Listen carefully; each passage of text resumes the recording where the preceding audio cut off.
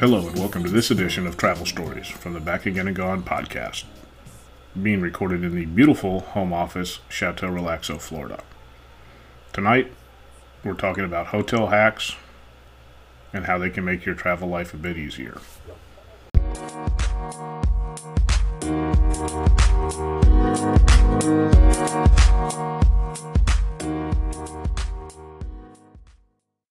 Last week, I found myself on a plane for the first time in about 4 weeks, and I was headed into Newark, New Jersey.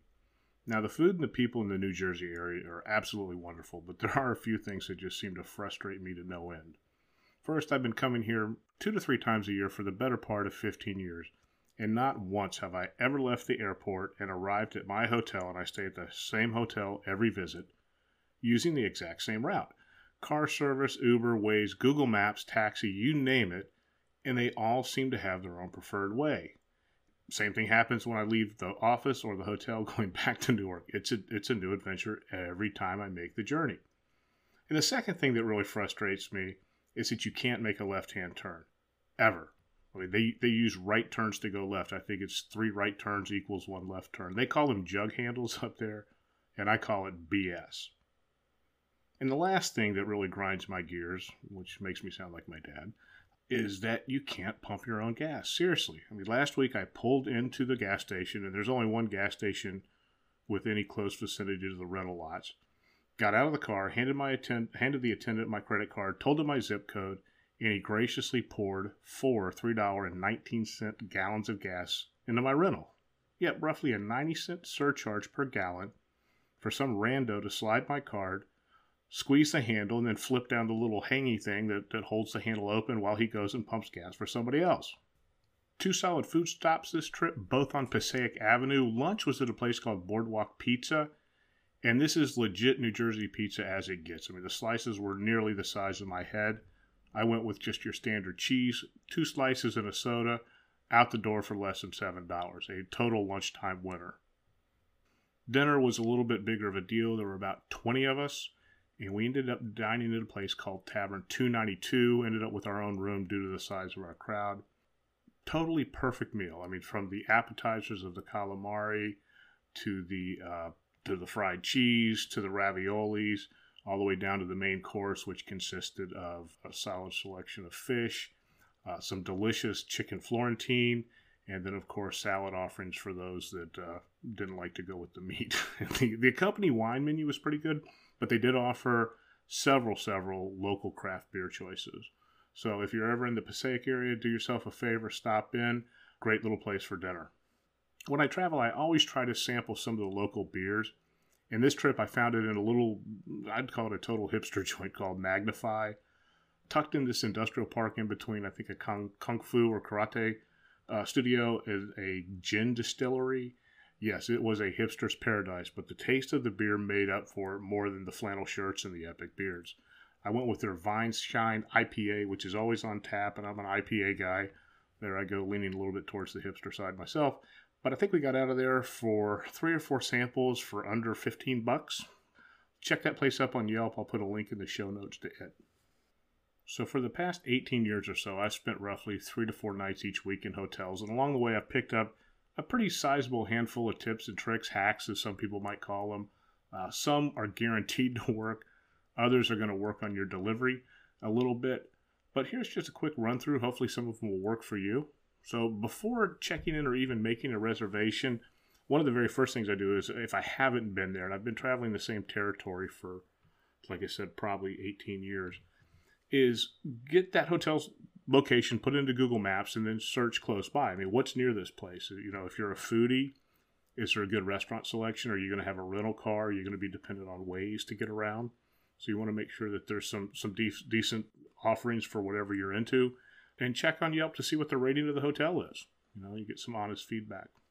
Now, when it comes to booking a room, oftentimes the Marriott.com, the Hilton.coms, those are all central booking vessels. I mean, you can call in online, make a reservation, only to find out that the hotel's booked up.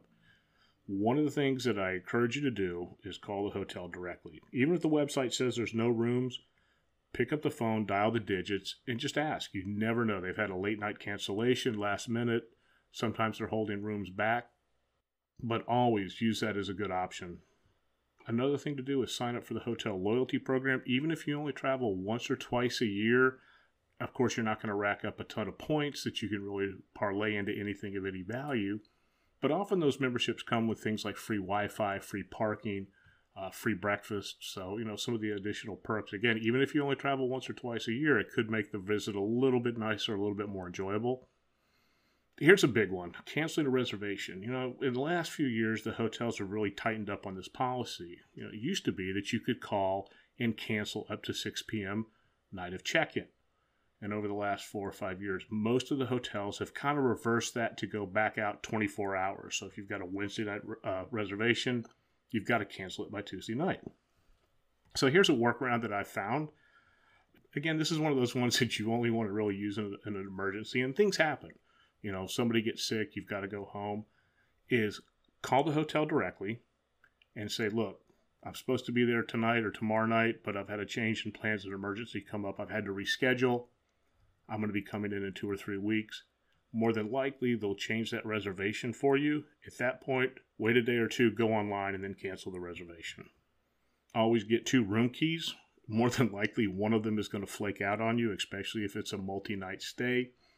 The other thing is, when you get those keys, normally they're in a little paper cardboard envelope that has your room number written in it. Immediately take those keys out of that envelope, because by chance, if you lose that envelope, not only does the person that finds it know the hotel you're staying at, they've got a couple of your keys, but they also know what room number you're in. So just be careful on that. And this last one works, especially if you can put a little flair to it, is ask for the upgrade. It happens more than you realize. I mean, if they're not going to sell the room and you're checking it at 7 or 8 o'clock at night, just nicely ask, say, hey, I've had a rough travel day. I'm sure you've been in that position. Any chance you've got any upgrades? See what happens. So once you're in your room, there's a whole bunch of things that you can do to make your stay a little bit better. By chance, you've left your charging cable at home for your phone or tablet, or maybe you left it in the room the night before somewhere in another state. Go downstairs, ask for the lost and found, and more than likely, the desk clerk's going to pull out a giant box that's got every kind of cable, adapter, and whatnot in it. Ask if you can borrow one. Just make sure you return it in the morning. Check the alarm clock. You don't realize how many times somebody set an alarm for 5 a.m. They've woken up, shut the alarm off, but didn't disable it. I mean, most of us are using our phones nowadays to wake up, but you never know. You may have somebody that's a tough sleeper, and they've set that alarm clock. So to ease the heart attack at 5:30 in the morning, check that alarm clock. Same thing with the shower plunger. I actually got popped by this one traveling with family this week. When you go into the shower, make sure that shower plunger is down before you turn the water on, because if not, you're going to get a back of the neck full of ice cold water. Speaking of water, oftentimes hotels will charge you for water, but more than likely, the hotel gym will have one of those big 5-gallon water dispensers down in the fitness center area. Take your bottle, go down there and fill it up. That's an easy one. I've got a buddy that swears by this. He's got really bad allergies. He takes a little Lysol bottle with him, and he'll actually pull the air conditioning filters out of every single room and Lysol the air conditioner filter. I have a really hard time in the winter with heat. My sinuses dry out really, really bad. And so what I found is I'll take a towel or a wet hand towel and drape it over the luggage rack in front of the AC intake. And it kind of acts as a poor man's humidifier to pull in that moist air and kind of put it back out into the room. Definitely has made a difference for me over the years. TV remotes, if you didn't know, are probably the filthiest thing that you can find in a hotel room. Do yourself a favor, bring a sandwich bag and kind of make that into your TV remote condom. Here's one I'm sure everybody knows about. You want a really dark room, take one of the coat hangers out of the closet, pull the drapes, and pin the drapes together. If you're a workout guy like me and you like to get in a good workout, some of the fitness centers at hotels can be pretty well equipped. Other ones can be a bit on the sketchy side. Run down to the front desk. You never know, they may have a relationship with one of the local fitness centers, and we may get in there for a free workout or a reduced. I know that there's a hotel, a Hampton Inn in Boca on Yamada Road, that allows you to work out at the Boca Fitness Center, which is probably a $25 guest fee. If you wanted to do it on your own, it lets you work out for free. Just like charger cables, outlets can be in short supply, especially near the bed. more than likely there's one outlet behind the nightstand, which is usually occupied by the lamp and the alarm clock. And more than likely there's going to be possibly one outlet on the base of the lamp. But if you're somebody like me that travels with a CPAP and you still need something to charge your phones with, and you want your phone by the bed, etc., go online, go to Amazon. They're about $5. It's one of those converters that takes a one outlet and turns it into three. Again, they're small, they're lightweight. It's well worth the $5. If you're somebody that has to have the room super cold, you may have found out along the way that the thermostat sometimes will only drop down to 67 or 68 degrees. You can actually go on YouTube and type in hacking hotel thermostats, and I'll put a link to that in the show notes. And oftentimes by holding down a combination of buttons, you can override that governor and drop that room down to 64, 65. Another no-brainer, hotel booze is expensive. I spent $7 on a beer last week, and I've been with guys where we split a six-pack, and it was in excess of $42, $43. So bring your own. That's pretty much a no-brainer. Oftentimes there is a fridge in the room. If there's not, I stayed at a DoubleTree last week in Newark, and there was no fridge. I ended up filling up the trash can with ice and just dumping 4 or 5 beers in there, and that got me through the night. If you forget your bottle opener, I'm a professional. I always have 1 or 2 bottle openers with me. You can wedge the cap of a beer bottle under the handle on the dresser, and more times than not, that will act as a good pressure point and be able to pop that lid off. Better yet, throw a $1 bottle opener into your suitcase, and you won't have to worry about it. I've talked about it before. I'm not a huge fan of room service. Don't know why, other than it's really expensive. Uber Eats works 99% of the places that I travel. And I can actually, kind of tailor what I'm hungry for. Again, if I want tacos and pizza, I can actually do it that way. Years ago, when the kids were small, we actually took a crock pot with us, and we would start in the morning before we went out on our ventures, put a couple chicken breasts in there and some veggies, and let the crock pot do its work all day. If you're, again, traveling with kids and you don't have a table for them to sit at, the ironing board makes a great adjustable table for kids. I normally travel with a Fire Stick so that I can plug into the back of a TV and watch my own Netflix or my own Hulu when I'm traveling. Speaking of the TV, if you need a place to charge, most TVs have a USB slot on the back where you can plug your phone or your tablet in and charge it that way. We talked about sandwich bags earlier for a TV remote condom. Doggy poop bags are also a great thing to take with you. You can buy a roll of them from next to nothing on Amazon. But they're great for hauling wet clothes, wet bathing suits, shells. I actually use mine for hauling change back towards the end of the week. I normally have a handful of change. I'll just throw out one of those bags, put it in the pocket of my suitcase. When it comes to my hotel room, I only use paper drinking cups. I do not use a glass cup. I'm not a germaphobe, but it's too easy for the guy that had the room before me to do God knows what to that glass. And if the cleaning lady thinks that it's never been touched, more than likely it's going to sit there. And I'll post this video. It ran around a few years ago at one of the hotels. They were using the same rag to wipe down the toilet as they were to wipe down glassware in the hotel room.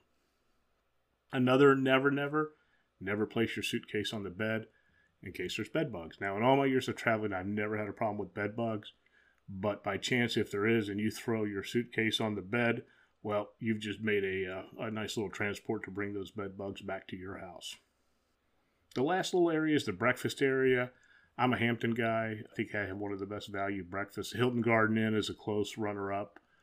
They offer a really nice made-to-order breakfast. If you ever notice, they have the juice machine that has the apple juice and the cranberry juice and the passion fruit. And my running joke to all the guys I work with is, when I've made it is when I buy one of those juice dispensers for my house. But they give you those goofy little juice cups that hold about 3 or 4 ounces of juice. Walk over to the coffee station, grab you an 8-ounce cup, and fill it up with juice.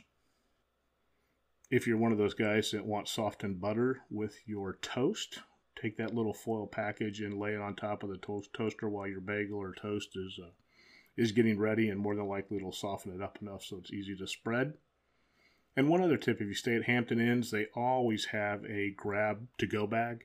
So on your way out, grab one of those bags. They usually contain a bottle of water, a breakfast bar, a piece of, we call it punky fruit. Usually it's a red, delicious apple that's seen better days. But it may be one of those things that you need to kind of get you through a mid-morning snack.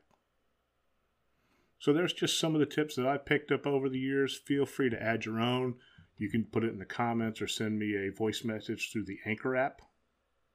Thanks for listening. Have a great day and safe travels.